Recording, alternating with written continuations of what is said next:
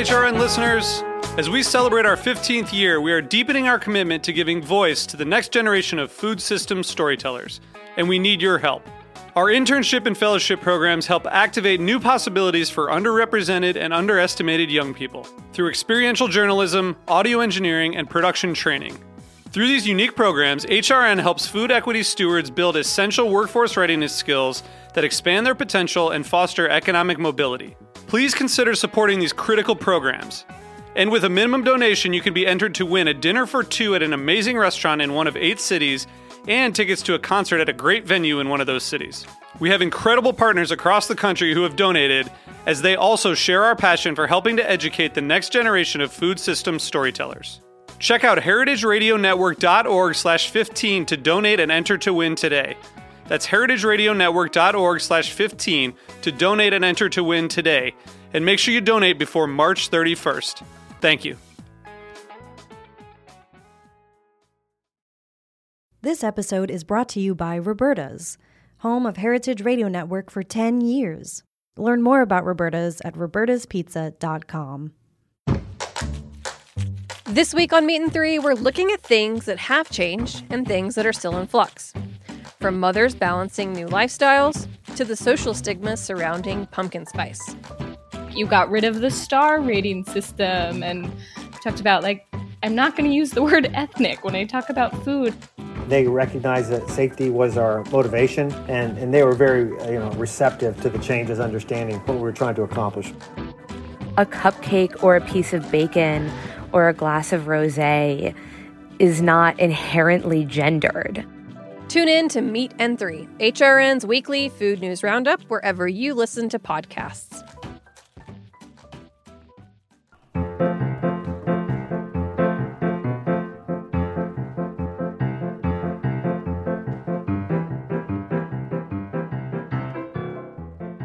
Welcome to Life's a Banquet, a podcast in the French language. Bonjour. I'm your host, Zara Tangora, and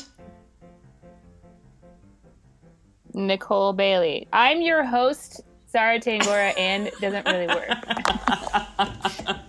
I meant to say with your hosts, but we had already had to restart the show due to technical errors, and I didn't have it in me to restart again.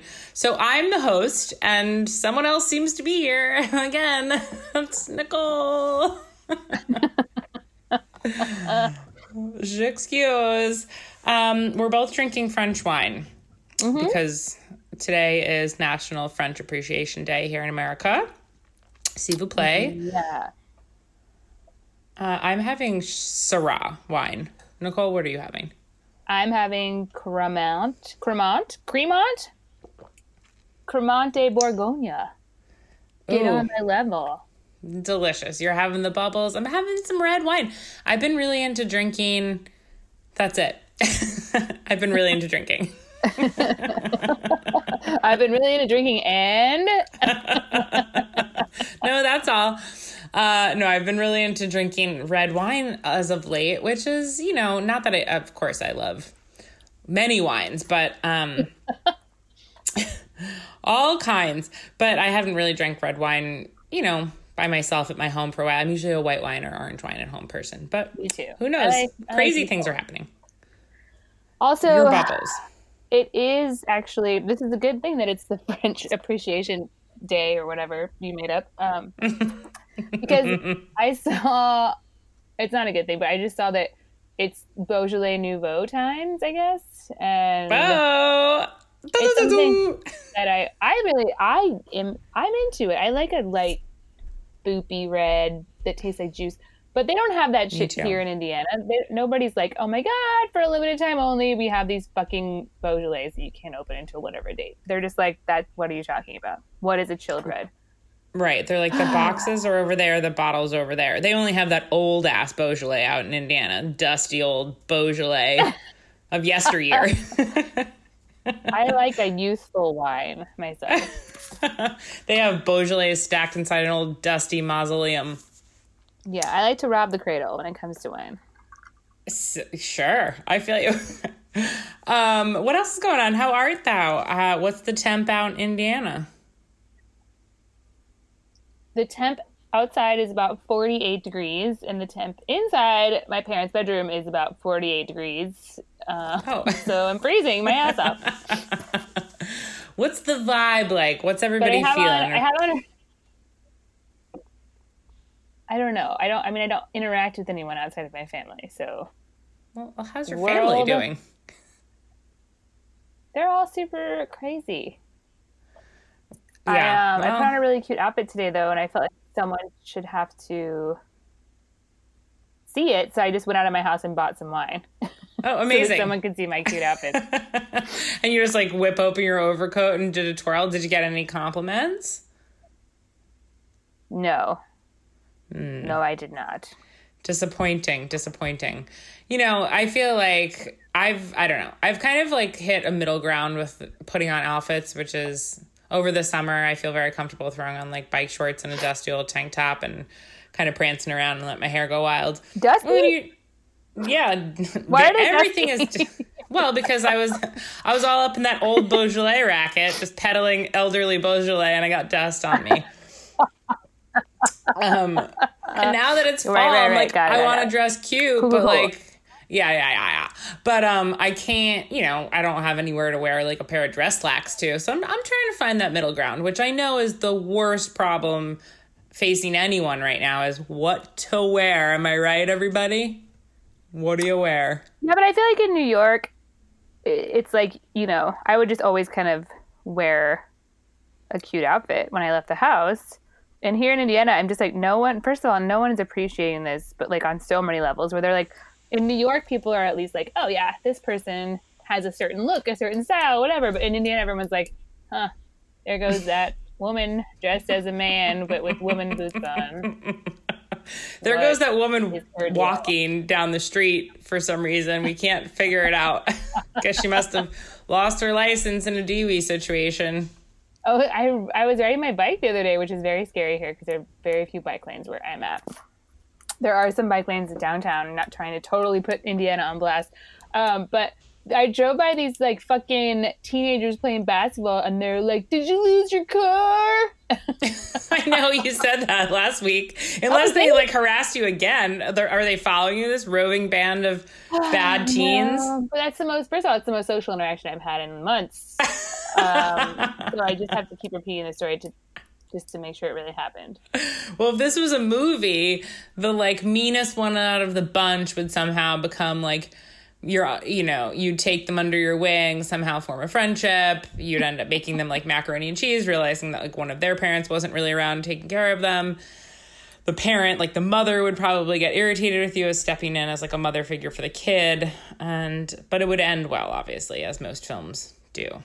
I feel like it would be more like I would teach him to like ride bikes in the city, and then it would be like the final scene would be like at the very last scene of that movie. Saving Private Ryan? No, but the one with Meg Ryan and Nicolas Cage. What is that called?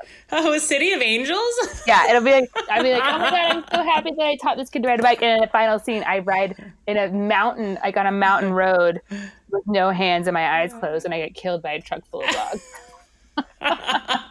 Which, spoiler alert, is the end of City of Angels. I'm sorry, everyone. Oh my God, that movie sucks. I have to be honest. It's so bad. I tried watching it recently. Oh man, it's trash. I have affection for it, but I haven't seen it in a long time, and I just think it's the most. I have a lot of affection for these movies that are just like so, like unrelentingly like manipulative with your emotions. Like the other one is Message in a Bottle. Oh. Classic Costner Newman vehicle teaming up, the dream team. Like, are you kidding me? I get emotionally invested in these people and they just get die at sea or whatever. I don't even remember what happens. That's what happens. Another spoiler alert: Costner perishes in the sea. No, but first his wife dies and he like barely can get over it until he meets Robin Penn. Robin Wright. Right. Right. Also known as Jenny. And then she's like, dude, check out this Message in a Bottle I found. And he's like, oh my God, a lot of complicated stuff is happening, but we should fall in love. And then, by the way, I'm going to go die. Meet my maker. Meet my wife in heaven. After 2 hours of you guys just sitting here watching me finally fall in love. Oh, but it's such like watching Kevin Costner be romantic is one of the most satisfying things. It's like melting hot butter over a steak. Wow. It's just like, settle down. It's just like oiling. I mean, excuse. No, but that Costner, man, he's good. But that movie is also ridiculous. Now if you want to watch Kevin Costner be romantic with none of the main characters that you've invested in dying, watch The Upside of Anger. It's great. Great movie. Great movie. I watched that on your recommendation, and I have watched it a couple times since. I love it. I have never regretted it. It used to be my breakup movie because of the scenes where Diane Lane is just throwing huge bottles of vodka into her cart. Yes, but it's not Diane Lane. Oh, right. I always do this. It's Joan Allen. Joan Allen. Sorry, Joan. No relation to Tim Allen. Conflate you with Diane Lane, who is kind of a crazy person, but that's another movie that's insane is Under the Tuscan Sun, which I've never seen that movie. Definitely one of the most, it's just every time I watch movies like this, I'm just like, okay, I'm enjoying this. And it's also making me realize that I could be a screenwriter, which I've recently taken a stab at because of watching movies like Under the Tuscan Sun. I was like, no offense to whoever wrote that movie, who I'm sure is listening, but Nora Ephron ghost wrote it. She might have punched up the script, but man, it's just so bad. Like the writing's bad, the story's unbelievable. I just feel like anytime Amazon or the streaming services are like, hey, we know you like rom-coms. Do you want to watch this one? And I'm like, I know this one is bad because you're giving it to me for free. Because the only movies that they have for free are really shitty ones. Yeah, absolutely. Like, what did I just watch the other day? What's the one with Meg Ryan and Matthew Broderick that I told you that I watched where they're spying on their exes? Oh, it's something love, like Addicted to Love. Addicted to Love. Now that is the bottom of the barrel. Funny, I actually read a review of it recently where someone was like, this movie is actually good. I mean, I enjoyed it, and I love Meg Ryan. She's the best, but, I mean, it's psychotic. The problem is Matthew Broderick cannot be, like, a a person that you would want to have sex with. No. Like, he can't be, like, a love interest. He can't be... I just watched Deck the Halls. Uh-huh. Which is Danny DeVito versus Matthew Broderick. Yes. You've seen this movie? Yes. Long ago. I've never seen it before. It's completely unhinged, but Matthew Broderick in it is just like a sexless. I just feel like he is a weirdo, or he plays a weirdo really well. I don't know. I just don't ever want to sleep with him. Yeah. So this film was horrible. Going crazy about his ex-girlfriend seems a little bit too believable, I think, and that's why I don't really like it. And poor Meg Ryan, she was just trying to play against type, but they try to do it a lot with like her clothes in that movie. Yes, and they made her like a biker, and then she was she had to be like so badass. And like the same thing happened in that movie When a Man Loves a Woman with Andy Garcia, and they make her into like an alcoholic so she can play against type. And really, we're gonna talk a lot about Meg Ryan later in this episode. Well, I don't think they make her into an alcoholic. She chose that role. She is an alcoholic. This just in from the wires of the Associated Press. Meg Ryan is a real life alcoholic. So sue us. That was a documentary about her real life. Oh my God. Wait, I want to say one thing before we get into our topic today, because I really don't watch a lot of television. I do watch a lot of movies, but I really haven't gotten into a series in a long time. And I just need to give some props to something that everyone else already knows about, except for me.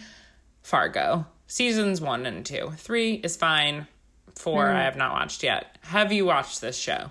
Yeah, I started it. I think I also have a problem with Colin Hanks a little bit.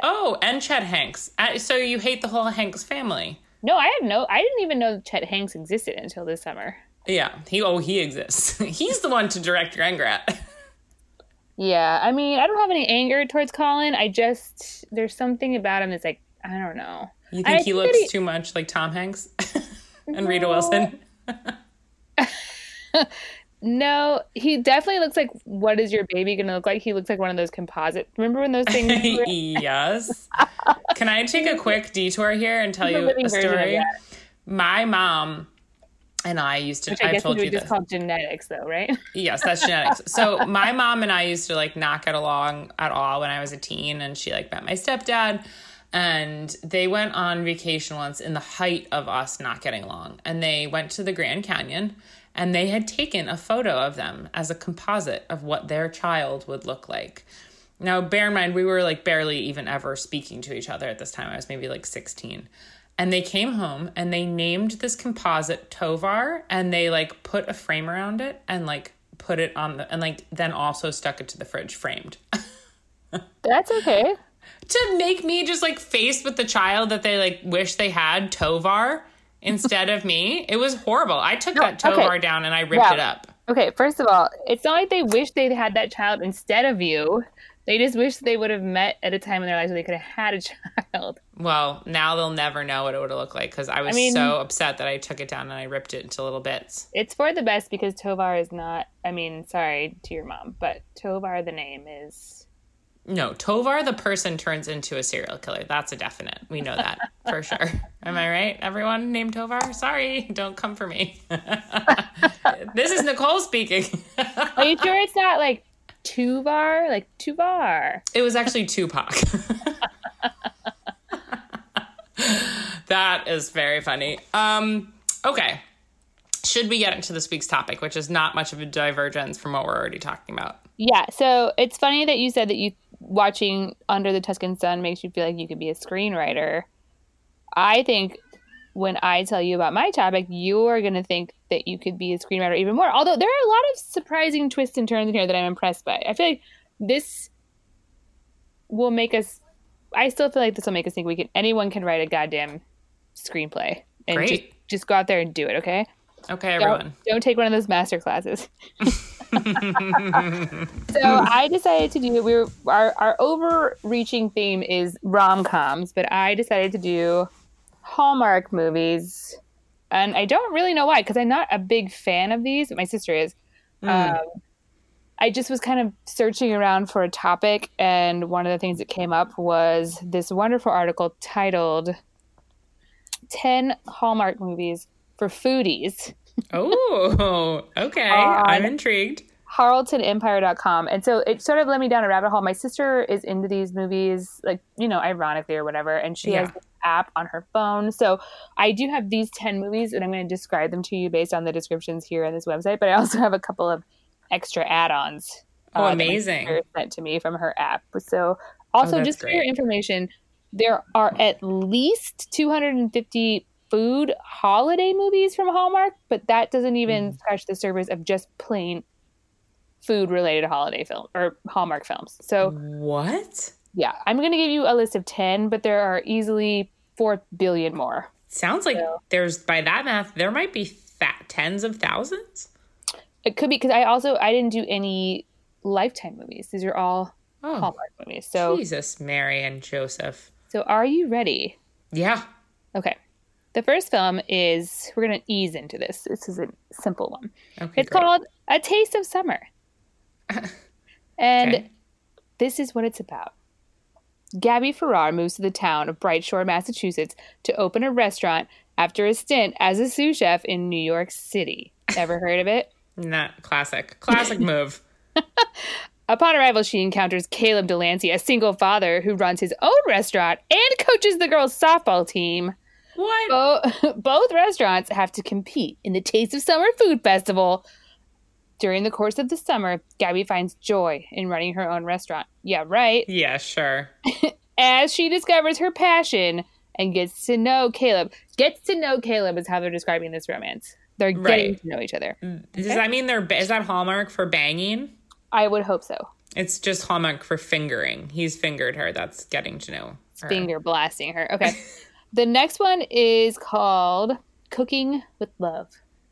Okay. I'm in. Optimistic and cheerful TV producer Kelly doesn't have time for love. And bad boy celebrity chef Steven with a PH doesn't have time for anything besides cooking. He can't even go to the bathroom. Fun with a side of love ensues as Kelly and Steven are paired on a children's cooking show. Wow. What an interesting plot twist. Yes, I know. Children. Okay. This is called Appetite for Love. Whoa. That's what I have, just so everybody knows out there. They know. They were born knowing. Appetite for Love. Mina has everything going for her. A boyfriend who has meticulously planned out their lives. And a great job. Sounds great. Hold on, listen to this. This is the greatest name of a company I've ever heard. She has a great job with international corporate brands.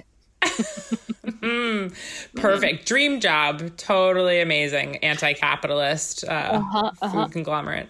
So, but her world is turned upside down when her job sends her to her own hometown in Tennessee, where she must convince an old, stubborn restaurant owner to sell his property.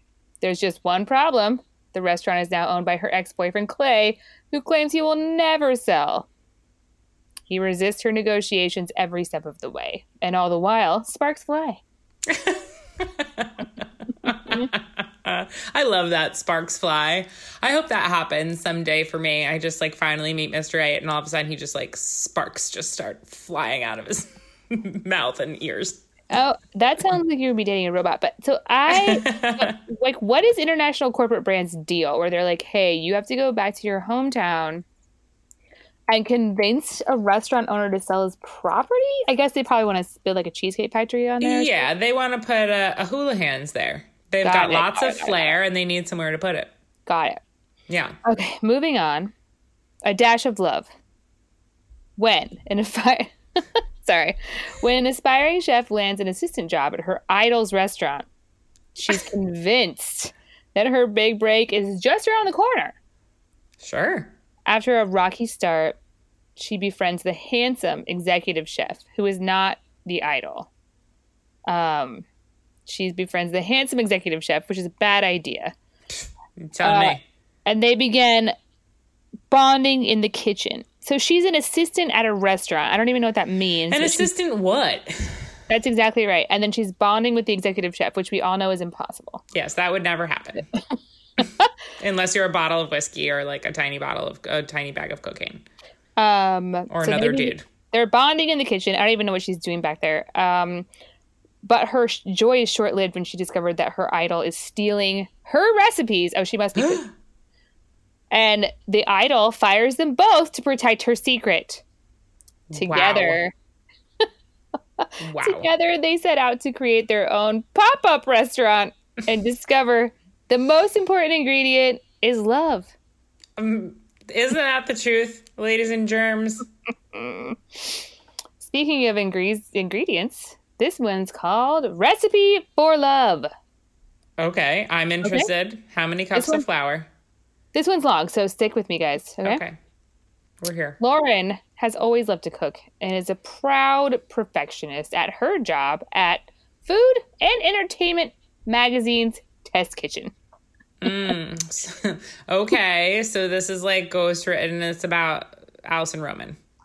I don't think that who would subscribe to Food and Entertainment Magazine? How are they going to get all of those topics into one magazine every month? That's a very good point. Okay, go on. Anyway, she works in the test kitchen, but she dreams of being able to finally afford culinary school in Paris.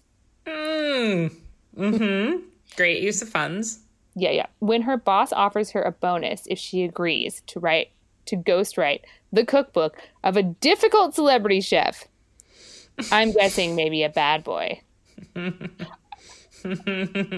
Lauren sees her dream becoming a reality as soon as she can tame the notorious bad boy chef in question, Dexter Durant. Ripped from the headlines. As she peels back the layers of his tough guy persona, she starts seeing a different vulnerable side to this big shot chef. Suddenly, their dueling culinary styles become the perfect complement in the kitchen, and the attraction starts to boil over. Love it. Great. That was a long one. I I love that she's peeling the layer. There's so many puns. Good job, whoever wrote that. So many puns. And also Dexter Durant, bad boy, celebrity chef. I bet he has a pig parts tattoo and also a cleaver tattoo. My sister was like, why are all the chefs bad boys? And I'm like, this is actually culled from life. They wish they were bad boys. Love by Chance. Oh, interesting. Doesn't ring food to me at first, unless it's about a fortune cookie. Get ready, okay? Okay. Claire, she's an ambitious pastry chef. She's busy running her new restaurant. I guess she's a pastry chef, but she has a whole restaurant. I don't know. A pastry restaurant, of course. Yeah. A dessert bar. Like the Milk Bar. She's busy running her new restaurant, but her meddling mom is preoccupied with her lack of a love life. Without Claire's knowledge, her mother finds her the perfect man, but when Claire finds out it wasn't fate that brought them together, it could ruin the relationship. Absolutely, Mom. Stay out of the kitchen. Too many cooks in the kitchen, Mom. Am I right? No, but it says here that it's the perfect man. So he's perfect for her. Everything's fine. And then she finds out that her mom fixed them up and she refuses to date him. That's... Yeah, I mean, it's better than finding out... movie about this? No. Totally. It's better than finding out that he wears those, like, shoes with the toes, you know. I mean, that's a real deal breaker. The mom thing, I mean, that's annoying, but whatever. I just can't believe... I don't really like it when the plot devices are so obvious to just keep the movie going on longer. Right. I also just watched Pitch Perfect last night, which is a pretty great movie, except for the fact that the Anna Kendrick, I mean, it was from 2012, so like whatever, but still, it's like Anna Kendrick is like this hard ass DJ wannabe who pushes everyone away, so that the reason that she breaks up with her love interest is because he's there for her. It's just it's weak, and maybe just didn't even need to be in there at all, you know? Absolutely. And moving on. The Sweetest Heart. Maddie is doing everything she can to save her cupcake business. Was this written in like the year 2006? This sounds like a 2006. It's not. If it was, she wouldn't have to save it. It would be doing fine. Oh, that's true. She's like, why did I start this cupcake business 14 years too late? Yeah, it's exactly right. 14 years is finally, you said that. So she's doing everything she can to save her business, but she needs the help of a handsome investment banker. Who's 14? Just kidding. She gets a handsome investment banker to somehow turn everything around. I don't know. He probably just gives her a bunch of money. But her first love, Nate, unexpectedly returns home after 14 years. She will have to choose between her new romance and the man she never stopped loving. Oh my gosh, but what about the cupcakes? What happens to all the cupcakes? I don't know. Hopefully there's a scene where they like push all the cupcakes onto the floor and have sex on the marble countertop. Amazing. I would love that. Also a montage where you like pipe frosting. That's cute. Whatever. Yeah, there's a lot to visually do with cupcakes. You can put some sprinkles on them. You can put a candle in one of them. You can put some Oreo chunks on top. You can put a jelly bean on top. I mean, the possibilities are endless. Talking about a montage here. Putting one jelly bean on top of a cupcake isn't really like montage material, you know? Well, in my movie, it's going to be all about singular jelly. It's going to be a character study, and the character is the jelly bean. Okay. This one is one of my favorites. It's called, I mean, I've never seen it, but based on the description, I kind of want to watch it. It's called Pumpkin Pie Wars. Ah, love it. Seasonally appropriate. 10 years ago, Faye and Lydia each opened their own bakeries in Emeryville, Ohio. I don't know why it's so specific. Maybe it's a true story. So Faye and Lydia each opened their own bakeries after a personal and professional fallout during a local pumpkin pie contest. So that sentence made me laugh out loud when I was reading it because the idea of having a fallout during a pumpkin pie contest is so amusing to me. Imagine if that were your worst problem. Oh, I see. I was confused about this. This is like a Romeo and Juliet situation. Okay, so now their children and co-workers, Casey and Sam, are set to carry on the rivalry as they go head-to-head in the same contest. There's only one problem for these two people are supposed to hate each other. They start to fall in love. Uh-oh. Pumpkin pie love, pumpkin pie sex. Sexing on some pies tonight. Okay. No singing. Sexing on some pies tonight. I'm going to have to cut that out. Sexing. Moving on. Just desserts. Okay. Grace is a disgruntled uptown dessert chef. Okay? Mm-hmm. Marco Polo is a brooding downtown baker. His name is Marco Polo? Oh, yeah. But, Is there, like, is it the Marco Polo? Like, is there a time machine element to this? Unclear. But, so here's why I'm confused. Because it says Marco Polo is a brooding... She's an uptown dessert chef, and he's a brooding downtown baker, but he's trying to save his family's Bronx bakery, so I don't know if they know where stuff is in New York, but that's fine. Right. You don't even have to, like, know anything about New York to just write a movie and get it on TV. How much do you think these people make? Probably a lot. Unbelievable. Anyway, so Marco Polo bakes up a scheme to team up with Grace and win the prestigious Golden Whisk competition. The unlikely duo cooks up a recipe for love. But will a secret ingredient guarantee their future together? This stars Lauren Holly from Dumb and Dumber fame. Oh, wow. Your favorite actress. She's, what? Is she? Your favorite actress, Lauren Holly. Oh, you know what? I know Lauren Holly. She's the redhead. Yeah. Yeah. She's my favorite actress. She's Merry Christmas from Dumb and Dumber. Anyway. Yes. This is Operation Cupcake. Again with the cupcakes. Okay. Yeah. Oh, yeah. When Army Colonel Griff, Dean Cain. Oh, Dean Cain. From Superman, the TV show. He returns home from Germany on a 2-month leave. He considers retiring if he doesn't get promoted to general. Being away... Of course. Being away on deployment has been hard on him, separating him from his wife, who is Christy Swanson. Oh my God, that's Buffy from Buffy the Vampire Slayer, the movie. Oh my goodness. Christy Swanson, Cupcake Slayer. We might have to watch this as an all-star cast. Okay. I'm into it. Anyway, being away on deployment has been hard on him, separating him from his wife and his 2 teenagers.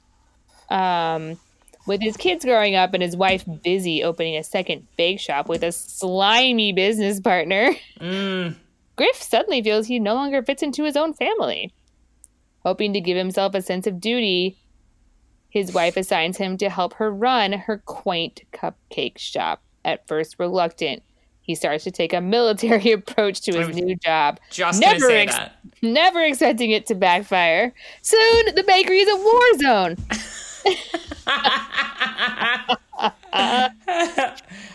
Frustrated, his wife threatens to cut him out of their lives for good. Okay, first of all... What? Come on! Okay, so she's telling her husband, who's a war veteran, that she needs to run this bakery, and he does such a bad job of it that she threatens to cut him out of her life, never let him see their children again because he can't run the bakery very good. He probably has, like, terrible PTSD and is, like, just barely trying to get through every day, realizing that now he's, like, randomly a cupcake shop owner, doing his best. He's fucking Dean Cain, for God's sakes. What the hell? I know. Also, I bet he's aged well. This is actually a screenplay that I would never have thought of. Never. Never in a million years. This is quality. Now, whoever wrote this film, remind me, Cupcake Wars is what it's called? This is called Operation Cupcake. Right. This is quality television. Yeah. And I'm not being sarcastic. It's actually quite creative. It is. Okay, so this is the ones from the website. Oh, hold on. I want to read the final the final sentence here because it's very funny. So, as to remind everyone of what just happened, she's going to threaten to cut him out of their lives. But he refuses to give up. He's determined to prove to his family that he's ready to be a full-time father, or else face the lonely life of a solitary military man. What a conundrum for D. Kane. For D. Kane. Jeez. Okay, so my sister told me about this one, and it's called Christmas a la mode. It's about a woman who works on her dead dad's dairy farm. That is a tongue twister. Alliteration. I'm paraphrasing here. I made this up. Okay. And this Christmas, the dairy farm is falling on hard times. So her sister shows up with a hot business partner, and she's like, we should just sell the farm. Just like in Field of Dreams. Mm-hmm.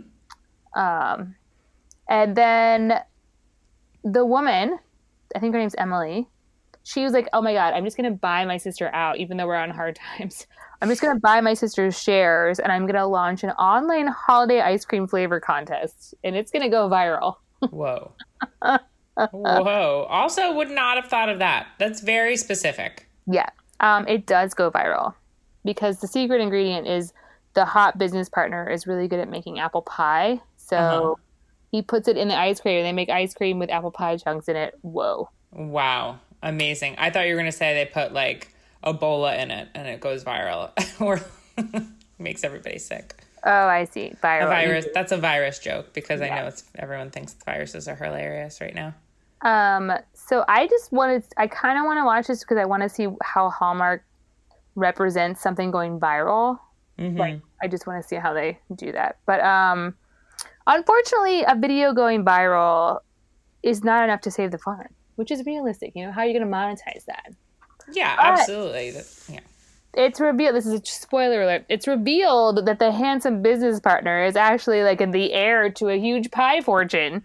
And so they come in with the apple pie cash and they save the day. A pie fortune. Wouldn't that be just very sweet? Yeah. My sister has seen this movie and she was like, yeah, I mean, he's like the heir to the Marie Callender fortune or something. And I was like, this is very funny. That's incredible. Although your worst nightmare is someone who doesn't like pie. What would you do if you met someone who was pretty much perfect for you, but then you found out they were the heir to a pie fortune? Well, I can't really see myself being with someone who has inherited a large amount of money. Yes, I know that's the problem number one. But number two, if you're the heir to some fortune, you don't have to like just eat it all the time or like. Right. That's very true. I have a feeling somebody the other day was like, you must eat a lot of lasagna because I make a lot of lasagna. I was like, I don't remember the last time I had lasagna. Just because I'm the heir to a lasagna fortune. Just kidding. Doesn't mean that I've ever tried it. Yeah, you've never even tasted it before. I don't even know what it tastes like, and I don't fucking care. Okay, just a couple more. Oh, okay. I do have an update, though. So my sister sent me this. It's completely unrelated, but it has something to do with what we talked about last week, which is that the Charlie Brown Christmas special actually will air on regular television this year. What? Yeah, PBS got it so that it will air. The Christmas special will? Yeah, so that the Charlie Brown specials will air. All of them? Yeah, so PBS, because, it's really horrible that people that don't have subscriptions to Apple can't watch it. Like little kids with families with regular TV. It's really messed up. Terrible. So, anyway, that's great. That's relieving. I'm happy to know that. God bless PBS. I guess we should give them some money. Okay. This one is called... Sorry, we're moving back to Hallmark movies. My sister sent me these literally screen grab from the app on her phone. She has a Hallmark movie app on her phone. Just God bless her. This one's called You're Baking Me Crazy. Oh, yep. Never seen it, but I'm very excited to hear about it. It's Cleo, an aspiring Portland chef. She tries to win a food truck competition while the competition tries to win her heart. Mm-hmm. And here's some more food truck action. This is called Truly, Madly, Sweetly. Natalie, the owner of a San Francisco food truck business selling cupcakes. God damn it. God, but it does say something about their audience. I mean, not to, stereotype the whole Hallmark audience, but I would imagine there's a lot of cupcake lovers that are packed in there. Is that fair to say? I think screenwriters who don't really understand the culinary world because they live in small towns or, not in the coastal elite cities. Yeah.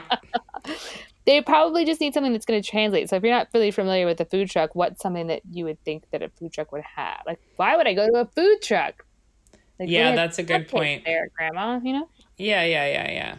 All right, so Natalie, I mean, they're in San Francisco theoretically in this, but I've never seen a cupcake food truck. Just to put that out there. Yeah, I know. I mean, we're we're here to debunk all of these plots. But this doesn't exist in New York City, you basic bitches. So, okay, Natalie, the owner of a San Francisco food truck business that sells cupcakes, and Eric, a finance manager and divorced dad. Why can't he be widowed so there's no pesky ex-wife? I know that's true. Well, it could be a ghost. They're brought together when Eric's aunt passes away and leaves them both a building which happens to be the site of a once famous bakery. Wow. What are the odds? This reminds me of another very bad rom-com, which is the one where Katherine Heigl and some dude have to raise a baby together because the parents die. They have to raise it together in the parents' house. Oh, yeah. Dead parent baby holiday. So, but this is the thing. This is also the same thing with Baby Boom. Like, I don't think there's any scenario where you can get surprised that someone left you a baby in their will, because you have to, like, sign papers and stuff for this. Yeah. Like, you can't just be like, oh, we forgot to tell you that we left our daughter to you for when we die. You had that discussion beforehand. Exactly. You want to know that the other person is willing to do that. Baby Boom with Diane Keaton. Great film. Wonderful film, but, suspend your disbelief that her cousins, of all people, want this bitter career woman to raise their child. She's like, how could I possibly raise a little baby? I have too many turtlenecks, and I'm too chic for this in general. Yeah. But she does it. I have one final, this is not a movie, but it's in fact a series called Murder, She Baked. Okay. The premise is, it's a TV series, so. But basically, a baker and a police chief solve crimes together in a small Minnesota town. Love it. And that's a series? Yeah. Very interesting, Hallmark Channel. I'm really excited to see what we could come up with. Maybe we can mention a couple next week from the Lifetime channel. Yeah. I feel like there's going to be a lot more like intrigue and murder in the Lifetime movies. Definitely. But, it's funny. Whenever we're looking up a topic, I'm always like, I'll Google whatever it is, like pumpkin, and then I'll Google like pumpkin murder. And there very frequently is something to do with murder, no matter what. People love murdering. As I found out from like the nonstop audiobooks that I've listened to about murder in the past. I started like around Halloween time. I think I mentioned this already. But now I'm just really hooked, and I'm just like, I think I need to get off this. Like, constantly in my ear listening to books about serial killers, and some of them love cupcakes. I'm surprised that you just figured this out. I think The Millionaires from What Murder Is This? What is that show called? What? Millionaire murder? A millionaire murder mystery? Millionaire Millionaire murder mystery makeout sesh? It's a dating show about murderers who are rich. Who get out of it. My favorite millionaire murder. They figured that out a long time ago. Oh, yes. My favorite millionaire murder. They did figure that out. No, I've always listened to things about true crime, like usually podcasts and, or like, read a book, but there's something about listening to an audiobook all about one serial killer. It's like 14 hours directly into your brain. I can't really do audiobooks. I just don't have the attention span. I'm so deeply into it. All right, should we take a quick breakaroo and come back at you? Yes.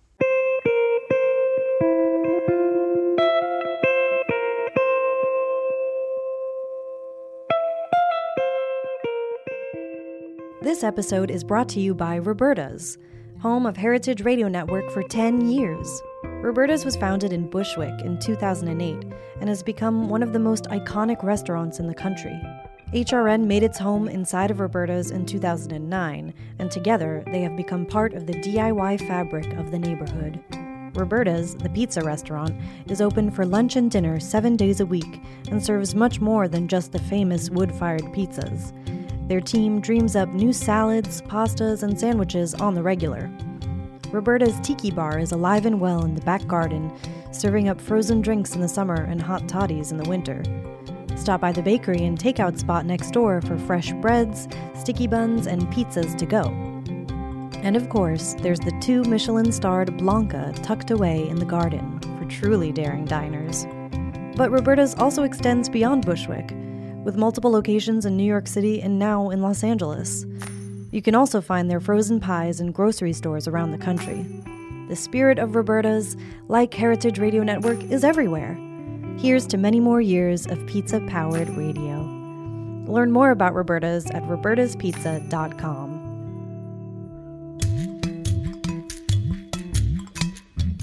All right, and we're back.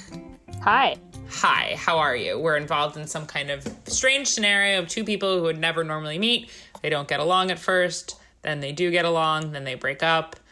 There's always a quirky friend, a random kind of bizarre profession. There often is a lot of cooking. There's a lot of cooking in rom-coms.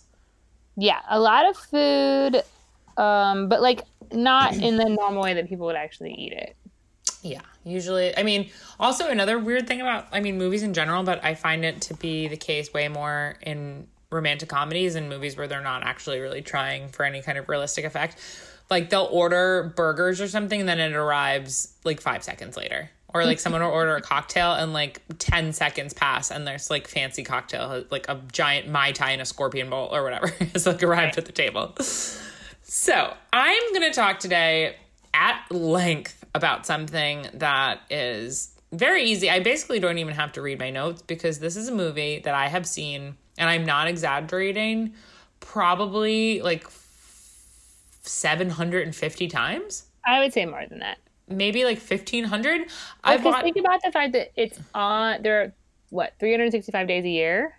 Yeah. And you have it on, I would say, 250 days of the year just in the background. Yes. It's for me like the same kind of thing as when someone comes home and like maybe lights a candle or something. Like I will put on When Harry Met Sally and just leave it on the background as like a de-stressor. I used to fall asleep to it every night for years. I've seen it probably thousands of times, to be honest. It's your comfort food, but a movie. It is my comfort food movie, absolutely. So personally, I think, and I think a lot of people share this opinion, that When Harry Met Sally is the best rom-com of all time.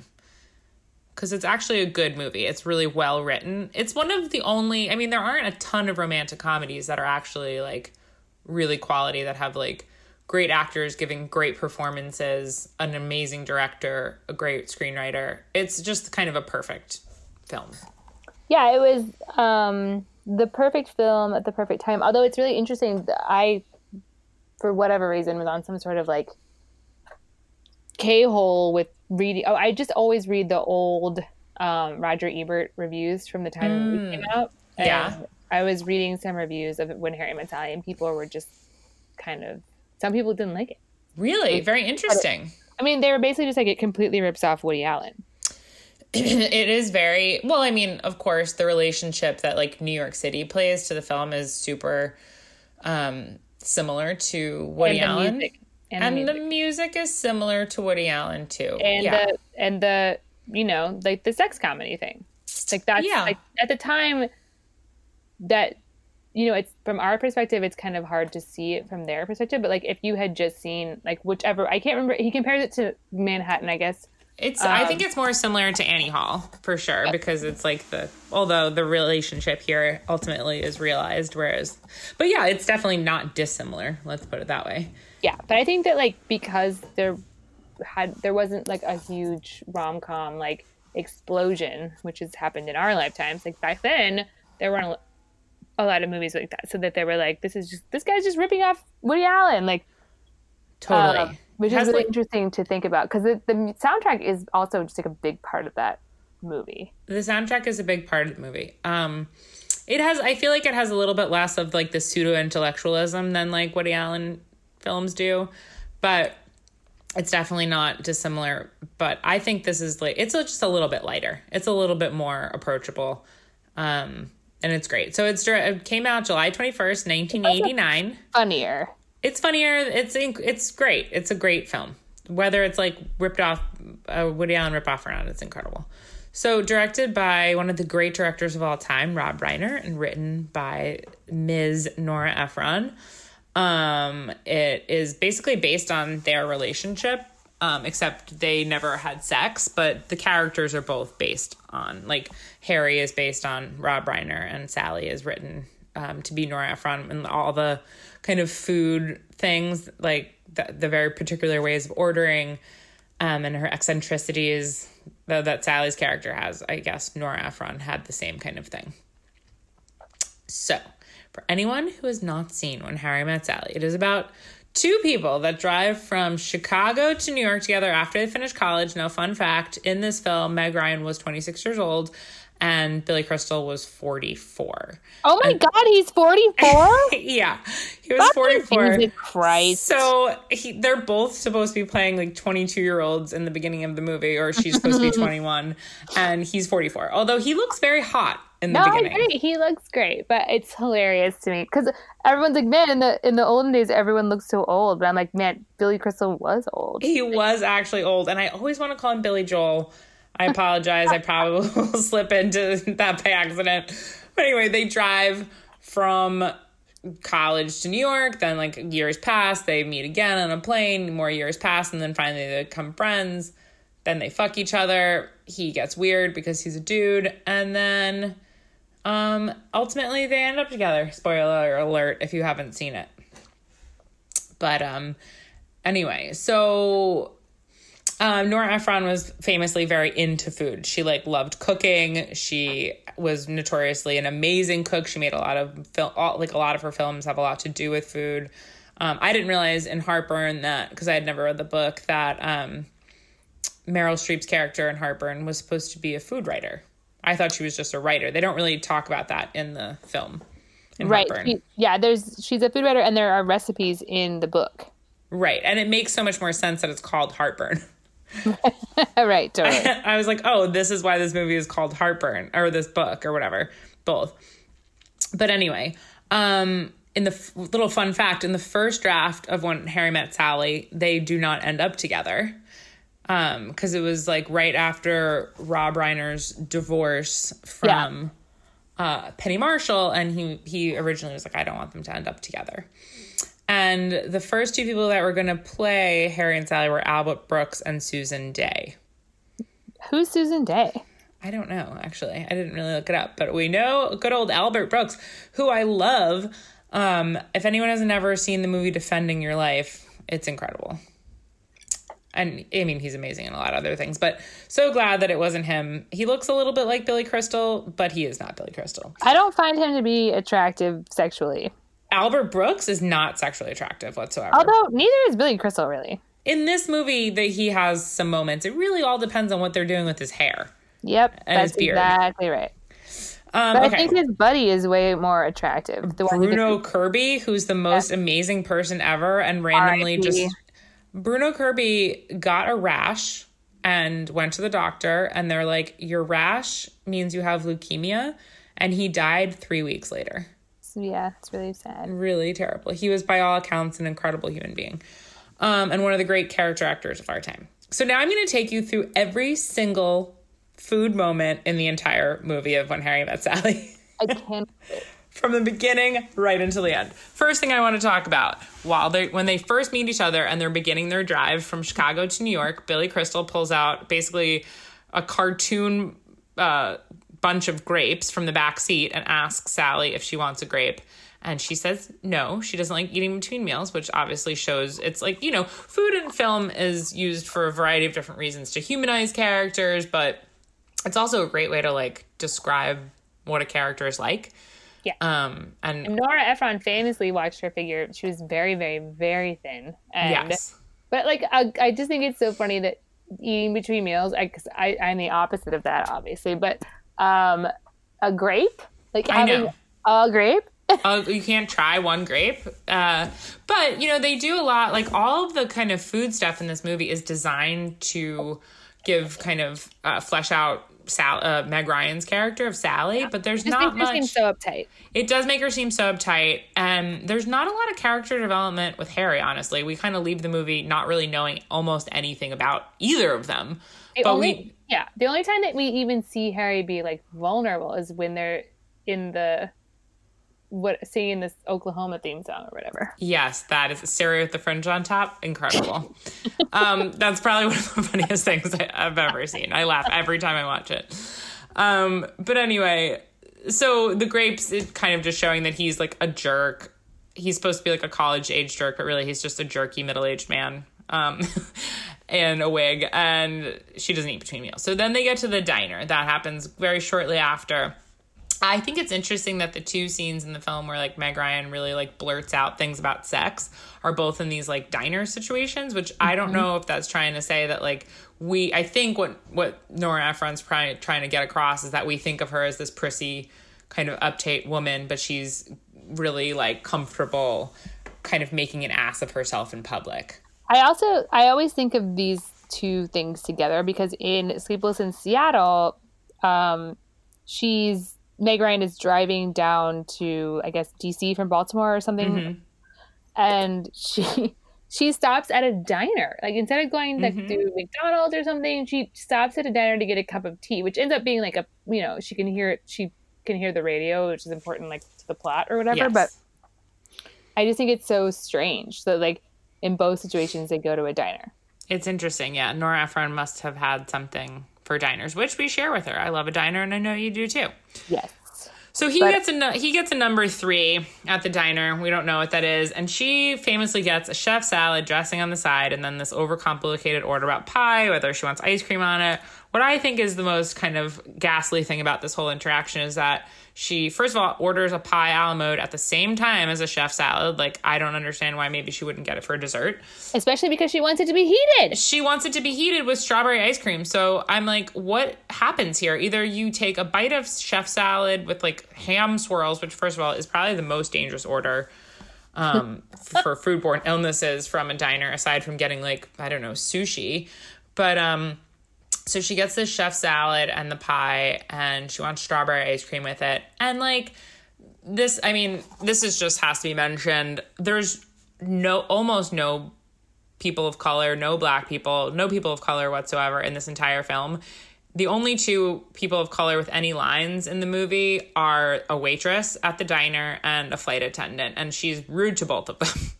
And so just got to put that out there. That is not chill. You know, I wasn't going to diners in this time. I was 6 or 4 or something, but in my experience, late stage capitalism world, there is never strawberry ice cream at the diner.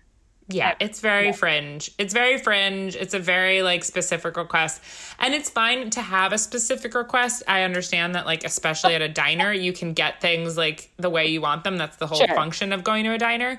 But you don't have to be a fucking cunt about it. She's like, I mean, I love Meg Ryan and I love the character of Sally, but she's like, I'll have the chef salad and then the pie, and if you don't have vanilla ice cream, then I'll have strawberry, but on the side. And it's like, you know, you don't have to behave this way off the bat. Nobody's challenging you. I don't know why if you don't have it, then no pie, then just the pie, but no ice cream or whatever. But not heated. And it's like, relax, dude. Okay. Anyway. Also, I would never ask for the pie to be heated. I just think the whole thing, I mean, obviously we know why she does it, and it's a great scene, but it's just also very like, okay, this is overboard. Next scene. Another great rom-com. Huh? What did you say? Oh, another great rom-com. Yeah, that is another one of the great rom-coms of all time. Okay, so now we are on the plane. This is when they've met each other for the second time. And Sally orders a tomato juice, and she asks if there's Bloody Mary mix. She goes, hang on, this is what I want. And she wants regular tomato juice with a splash of Bloody Mary mix in it and no alcohol because she's crazed. People drank a lot less in the movies in the 80s.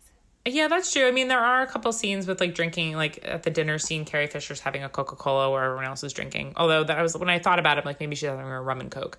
Anyway, next scene, they go to the boathouse in Central Park.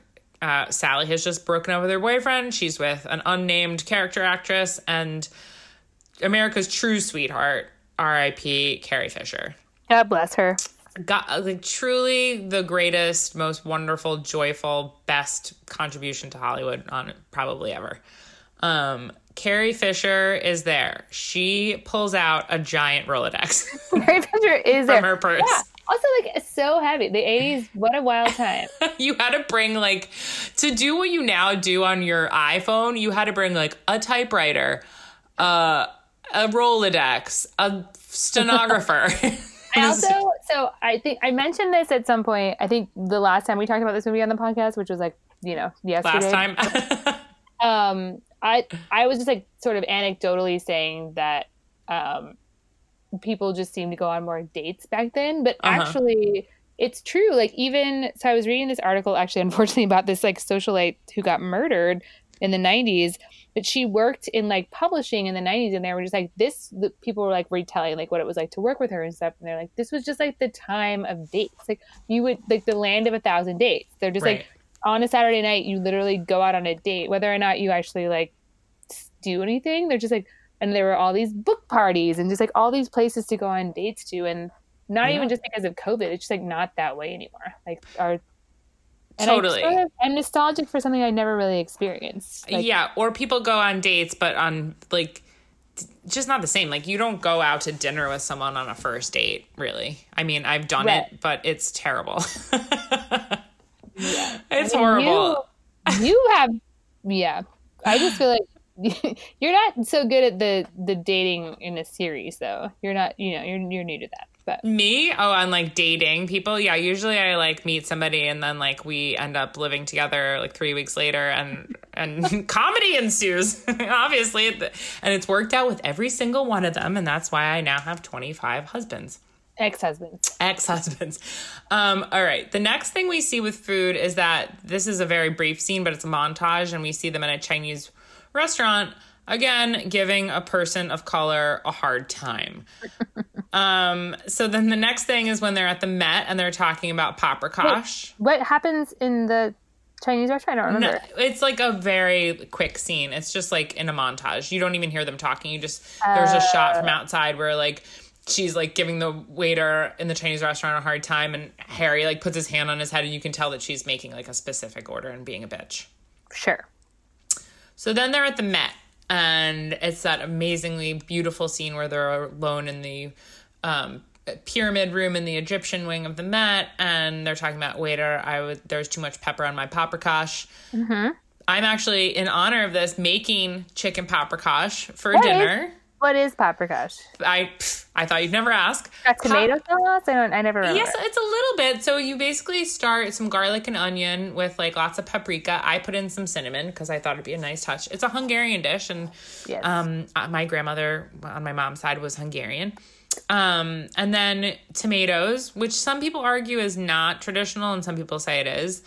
Butter, chicken stock, and then sour cream. And you like melt the sour cream into it to thicken it, and then you bake it. So I'm going to make that for myself after we get out of here. And 1 cup of chicken paprikash will set you back 298 calories. Not a bad situation. Yeah, if you pack it into a cup, like a cup measurement before you eat it, this like beautiful chicken, just try to squish it into a cup. Depending on the size of your chicken chunks, that could exactly. Be I'm doing chicken on the bone, a chicken leg, so I'm going to have to crack the bones in half in order to get it in my cup to make sure I'm only having 298 calories. Here we are, Nicole. We've arrived at the piece de resistance, the Katz's deli scene. Hold on. Before we get there, I just want to put in a little behind the scenes pop-up video about that paprikash scene. So if anyone's familiar with the movie, hopefully you are. If you're not, I don't know. Whatever. Go to hell. But so during that scene, you can see Meg Ryan look over, and she's actually looking at the director because that's all improv. Right, he's ad-libbing, right? He's completely improvising, and you can see Meg Ryan like look over. It's very, I've always remembered her looking over, and I thought it was part of her acting, being like, oh my God, who's listening to this? But it's very clearly her like looking over and then being like, keep going with it, keep going with it. So that's when she starts mimicking what he's mimicking, but it's all ad lib. And she's clearly very uncomfortable with it. She doesn't do great in that scene, I don't think. Yeah, that's so interesting. Well, she's uncomfortable with a couple of things, as we're going to find out in a moment. But I mean, I think she's great. She's such a great, like, I love her. But I just think in that moment, it's just, I always pay attention. I think I probably wanted to be an actor at some point. And I just love moments like that where you can see the actors actually like acting during the movie, and I think it's cool. Anyway. Totally. You know, it's funny. I read that yesterday, and I, for some reason, thought they said at the 28-second mark, and so I was looking for the 28-second mark from the beginning, but I bet they were saying 28 seconds from the beginning of that scene. Oh, where you can see her look over? Yes. Yeah. I just always noticed that as a child watching this movie, and then when I found out about it, I'm like, oh, because it fits in. I think that's why they left it in the movie. It fits Yeah. in. It looks like she's just kind of looking around the museum to see if anyone else is watching Billy Crystal. At this point, I guess, supposed to be like a 70-year-old man. Yeah, now he's in his late 80s at this point in the film. Okay, so this is very interesting. First, I want to mention the most shocking thing I think about this whole scene is not her faking an orgasm in the middle of Cass's Delicatessen, which is on Houston Street for anyone not from New York. It's been there for a long time. Great Jewish deli, classic New York institution. But their sandwiches, he's eating like a regular either pastrami or corned beef sandwich, and she's eating a turkey sandwich, but she takes off basically all of the turkey except for one thin slice. There's like seemingly no mustard on it or anything else, and she's just eating like one thin slice of turkey on dry bread. So I know. I do agree with that. I don't want to have a sandwich that's so full of meat slices like that. Like I don't need that. But this scene to me is so interesting because it was Meg Ryan's idea. Like it wasn't in the original script. right. It was her idea. It was everybody's idea, though, as we come to find out. No, I mean, everyone admitted that Meg Ryan is the one who came up with her doing this. She came up with the orgasm, but then like Billy Crystal came up with saying, "I'll have what she's having," and then Rob Reiner put his mom in there. yeah. Oh, actually, it says that it was. I think it actually might have been. It was Rob Reiner's girlfriend who suggested that they talk about women faking orgasms. Then Meg Ryan suggested that she fake it. And then Billy Crystal suggested that that someone say, "I'll have what she's having." And the woman who says, "I'll have what she's having," ends up being Rob Reiner's mom. I know, that's what I just said. Rob Reiner's mom. But I think I just think that, based on what we know of this character, she would never do this. I know, it's interesting. I guess the only reason that maybe we think she would is because in that diner scene, she does start talking about like how she had great sex really loud. So perhaps that's the reason for like why that's in there. She feels free in a diner situation, which most people don't because of the lighting.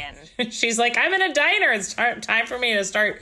I can't imagine that almost anyone would do this. But also she does an excellent job of faking an orgasm. And I really do appreciate the conversation because it's so true. It's like every guy thinks that no one's ever faked it with them, and every woman has faked an orgasm. Totally. And most women fake orgasms. A lot of women fake orgasms often.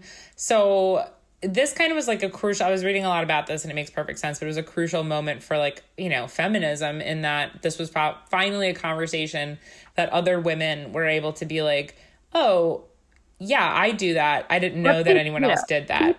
I think we should stop, making it so right. gendered. We're being first of all, this movie is very gender normative and very heteronormative. And so therein lies why I'm being many people fake orgasms, and we should all just all kinds of people do fake orgasms. But at the time, this was what was being written about and who they were like. There was like a big article I read about the journalist was interviewing specifically like cis women about, whatever, whether or not they did this. And so apparently in theaters when they were showing it they were like that surprised by it. I guess that's news. They were just surprised that other people experienced the same thing and that it was being shown in a film. It was like a big deal. And then apparently when the movie was like shown to test audiences, like the women when that scene came on were like hysterical and like loving it, and like the men were just like totally silent, and then eventually started laughing a little bit to like fit in so they didn't seem like totally weird. But yeah, that's apparently what happened. And then also according to reports, investigative journalistic reports, Meg Ryan was like really worried about doing because she didn't know what Dennis Quaid would think, who she had just started dating at the time.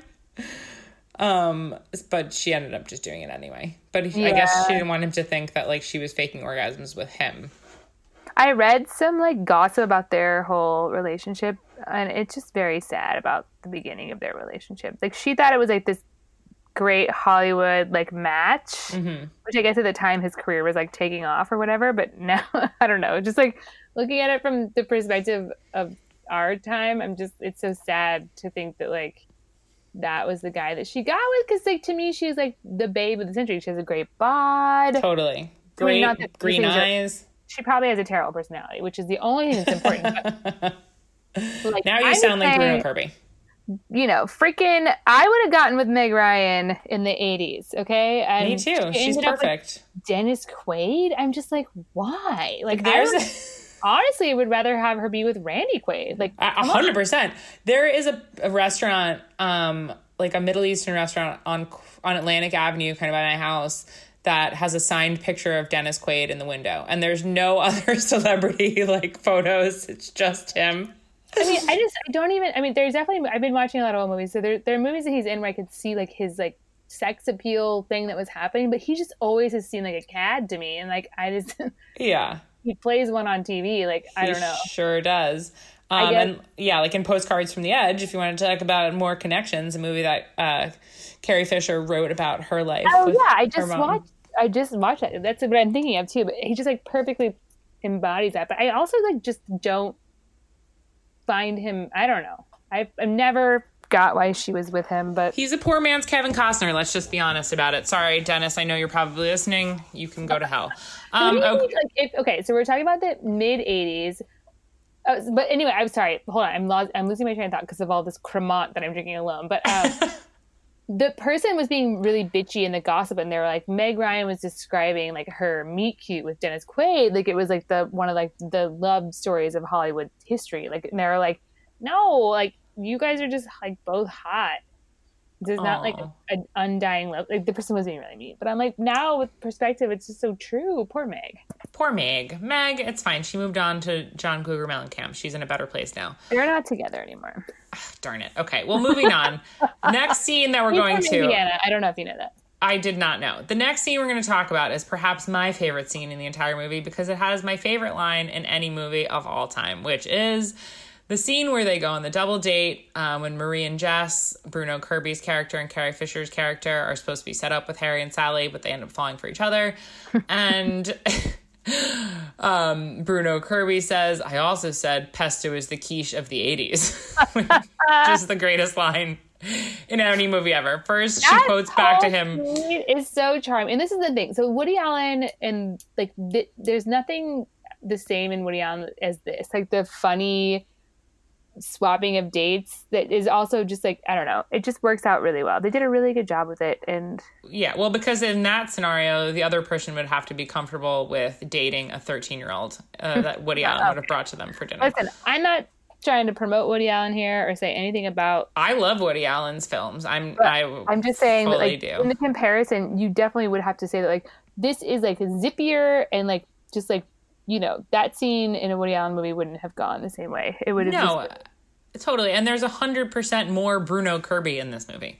Yeah, and it's also just like that dinner scene is so funny because they just like clearly can't stand each other, and it's incredible. It's really great.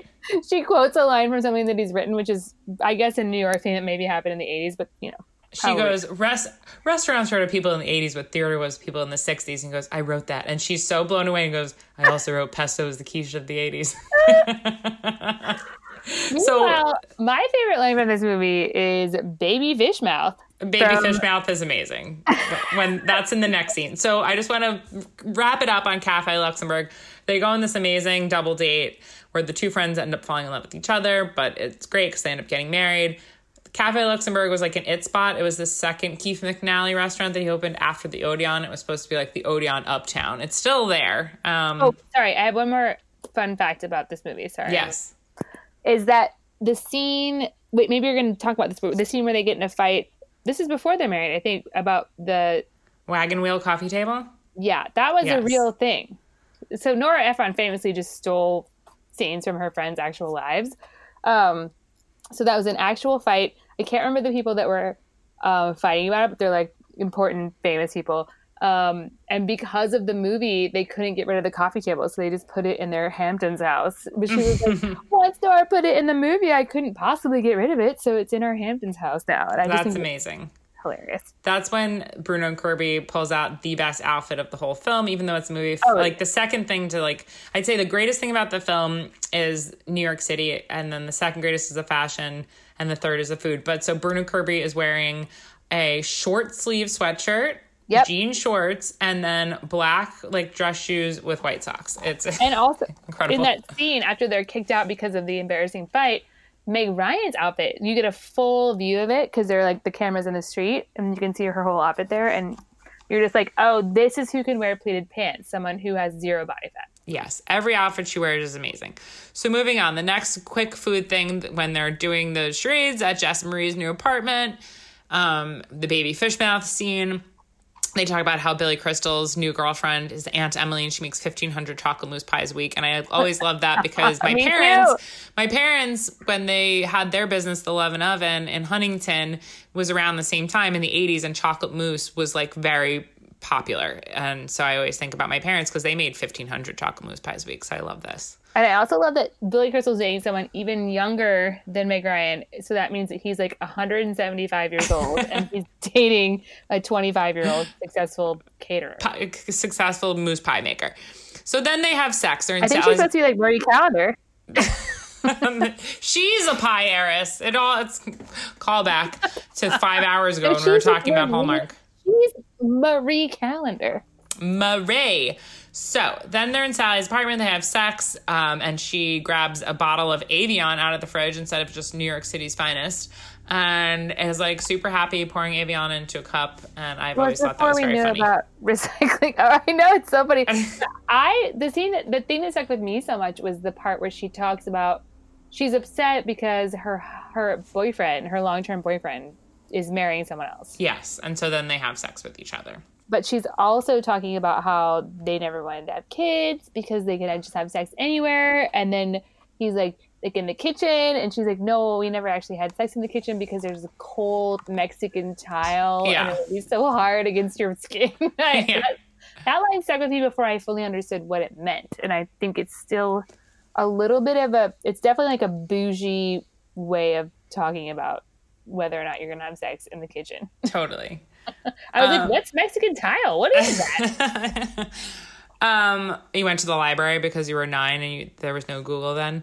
I was just like, Mexican tile? This makes no sense. And then later when I found out Mexican tile was, I was like, oh, it is very delicate. You would not want to like mess it up. Okay. So moving on. After that, they go to... This is the only thing I couldn't find. I couldn't find what this restaurant was. It kind of looks like the old Tavern on the Green, but they go for basically a talk about how it was a mistake. They eat mixed green salads that are gigantic, but they look very crunchy. Then we next see them in a food situation at Jess and Marie's wedding, which happens at the Puck Building, which is downtown in Soho. In case anyone doesn't know, it's where that, what is it, like Eastern Mountain Sports is or something, or REI. It's the Aria, yeah. And also, that's where the New Year's Eve party's at the end. They're both at the Puck Building. Both those events take place there. So somebody comes by and asks her if she wants a pea pod with a shrimp, which is amazing because that's such a sign of the times. Everything, if you look at like 80s and 90s cookbooks, everything had a fucking snow pea or a snap pea with it. Like pea pods were so popular. It was unbelievable. They were everywhere. Then, and the next thing about that I think is interesting is that some people are sitting down eating dinner while they're like having past apps, but then they go into the kitchen to have this fight where she slaps him and someone's bringing out a huge tray of like eclairs and cannolis. Also, okay, in the movies, people are always going into the fucking kitchen to have a fight, and that is rude. You should never do this. It would never happen. If anyone ever came into my kitchen to have a fight, I really don't even know what I would do. I would kindly ask them to leave. Not even you. Think about a bad boy chef. Yeah, exactly. Like Dylan Dirk Diggler or whatever that guy's fucking name was. Well, is cooking while he's on a motorcycle. Like, Dirty Dallas the chef. Too dangerous. But the Department of Health does not allow you to go back into whatever kitchen you want to have a fight. So everyone, exactly, know that. Stop having those fights. Put them somewhere else. Put them outside. Have a cigarette outside. It's fine. Exactly. Next time we see a food thing, Harry is eating Malamars by himself on New Year's Eve. Is he eating Malamars? That's very cool that you picked that up. I never noticed that. He talks about it. It's interesting that the part where they're like so obviously like in love, but they don't know it, is where they call each other on the phone because they have insomnia and they watch old movies together. That part to me is very romantic because I do that for myself. It's very sweet. We do that. They watch Casablanca together. It's very sweet. And I just wish Casablanca was on TV more. But it's interesting that she and Rob Reiner never got together, because if they were doing that, that's some serious romance. Yeah, that's true. Quick fact about Mallomars, 70% of them are sold in New York State. Why? Who knows? So then there's two more quick things.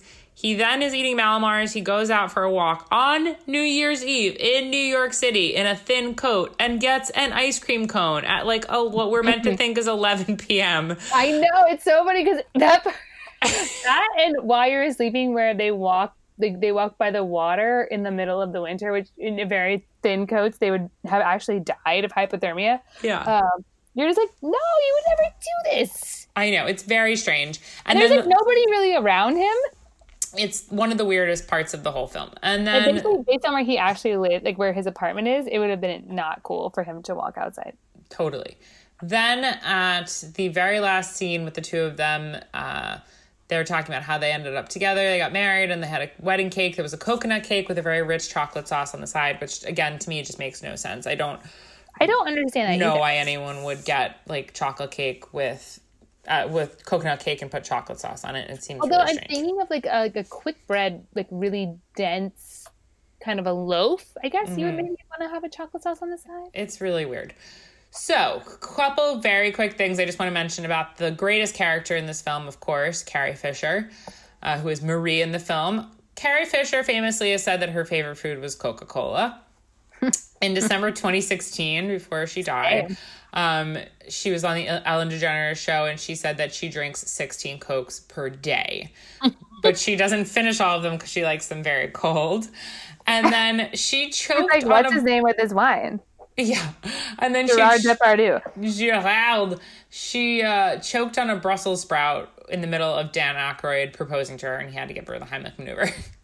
Yeah, so he proposed to her during the Blues Brothers movies, which she's in, the one movie, not all of them, and she got back together with Paul Simon instead. I know, and then Dan Aykroyd married like a super hottie, an alien, who he's still married to this day. So Nora Ephron died in 2012, and she left her closest friends with a memento, a self-published compilation of recipes that she put together. And it's 174 pages of unpublished recipes and observations, and those who have it apparently guard it very closely. And I just wanted to read something that is not from When Harry Met Sally. It's from Heartburn, but I thought it was very sweet. Just talking about food and rom-coms and the kind of trope, that we didn't even get into, discussing how the trope is always like someone gets their heart broken and just like eats an unreasonable amount of Chinese food or ice cream or whatever. But anyway, so Nora wrote in Heartburn, in the end, I always want potatoes, mashed potatoes. Nothing like mashed potatoes when you're feeling blue. Nothing like getting into bed with a bowl of hot mashed potatoes already loaded with butter and methodically adding a thin, cold slice of butter to every forkful. The problem with mashed potatoes, though, is that they require almost as much hard work as crisp potatoes. And when you're feeling blue, the last thing you feel like doing is hard work. Of course, you can always get someone else to make mashed potatoes for you, but let's face it. That's not true. But let's face it, the reason you're blue is that there isn't anyone to make them for you.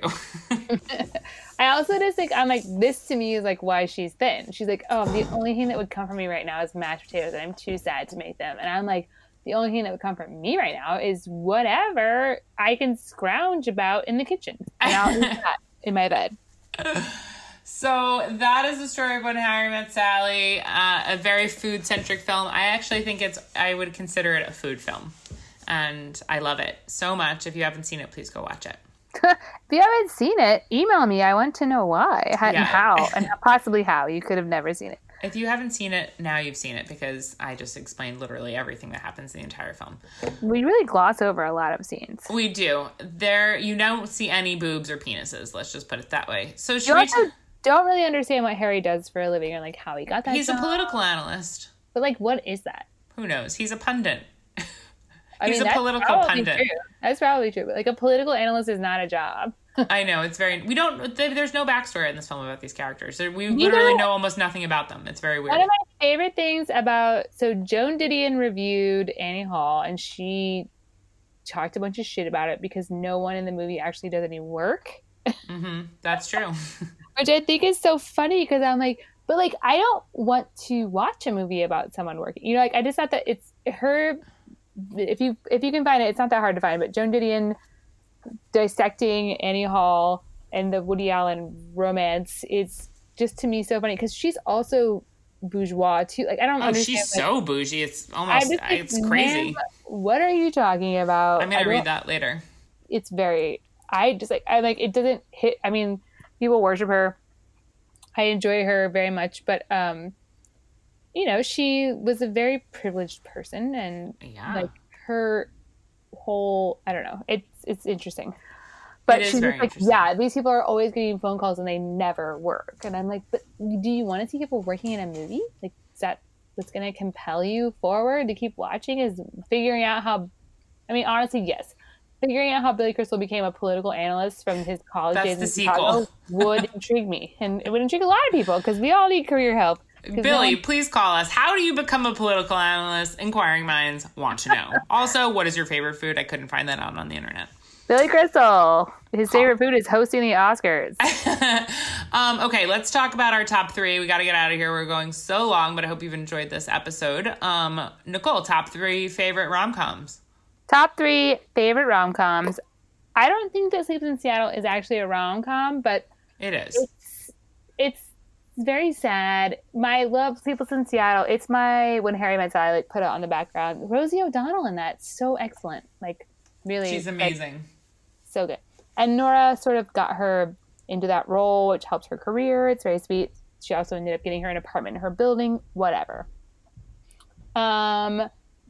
Next favorite rom-com is probably, hold on, you go ahead of me because I have to rearrange my list. I'm gonna go ahead. My 3 favorite rom-coms in no particular order, just kidding. This is in total order. This is very appropriate for the holiday. I love The Family Stone, which is a holiday film.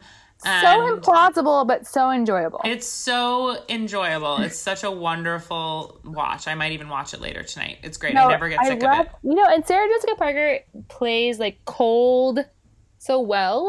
She does. She's wonderful in this film. It's really great. My second favorite is You've Got Mail. Love You've Got Mail. It's incredible. And then my first favorite, obviously, is When Harry Met Sally. Yes. You Got Mail is my number 2. That's one of the movies too. There's also a really great article where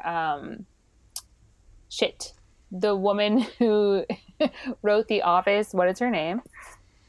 Mindy Kaling? Yeah, Mindy Kaling talks about how she just has a really great, it's one of her favorite movies of all time. She just has a really great kind of like analysis of this movie, but she's analyzing it with love.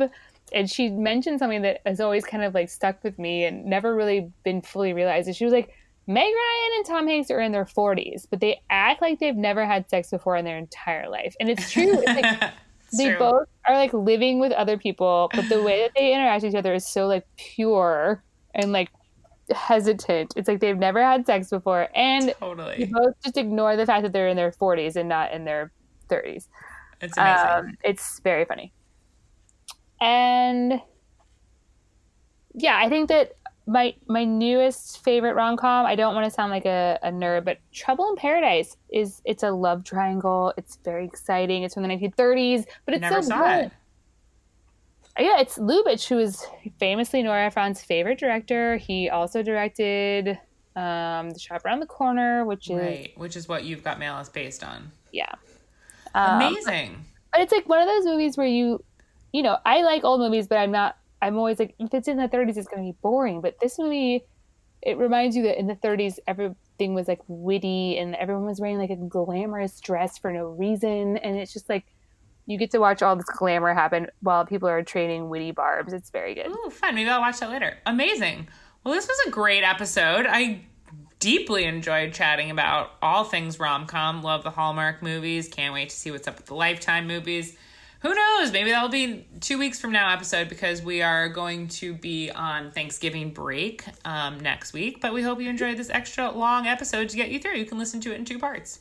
Yeah, and we don't condone Thanksgiving. It just happens that we're not going to be recording. Exactly. We don't condone it for a multitude of reasons. Don't gather with each other. Don't celebrate the colonization and the slaying of Native American peoples. Turkey is morally objectionable. Stuffing, it's just a bunch of bread baked with butter. I think turkeys should be killed. They're very killable. Turkeys are evil. If you're feeling sad and alone on Thanksgiving, you should definitely watch Thanksgiving, a movie we talked about 2 episodes ago. Yes. Highly recommended. It kills human beings. Or the greatest Thanksgiving movie of all time, which is obviously Trains, Planes, and Automobiles. Or The Big Chill. The Big Chill. Both great Thanksgiving movies. All right, guys, we're out of here. Hasta la pasta, hasta la stuffing, hasta la mashed potatoes, hasta la whatever. I don't know. I was going to try to think of something from Harry Met Sally, but everything's escaped me somehow. So goodbye. Farewell. And happy Thanksgiving to you. Bye.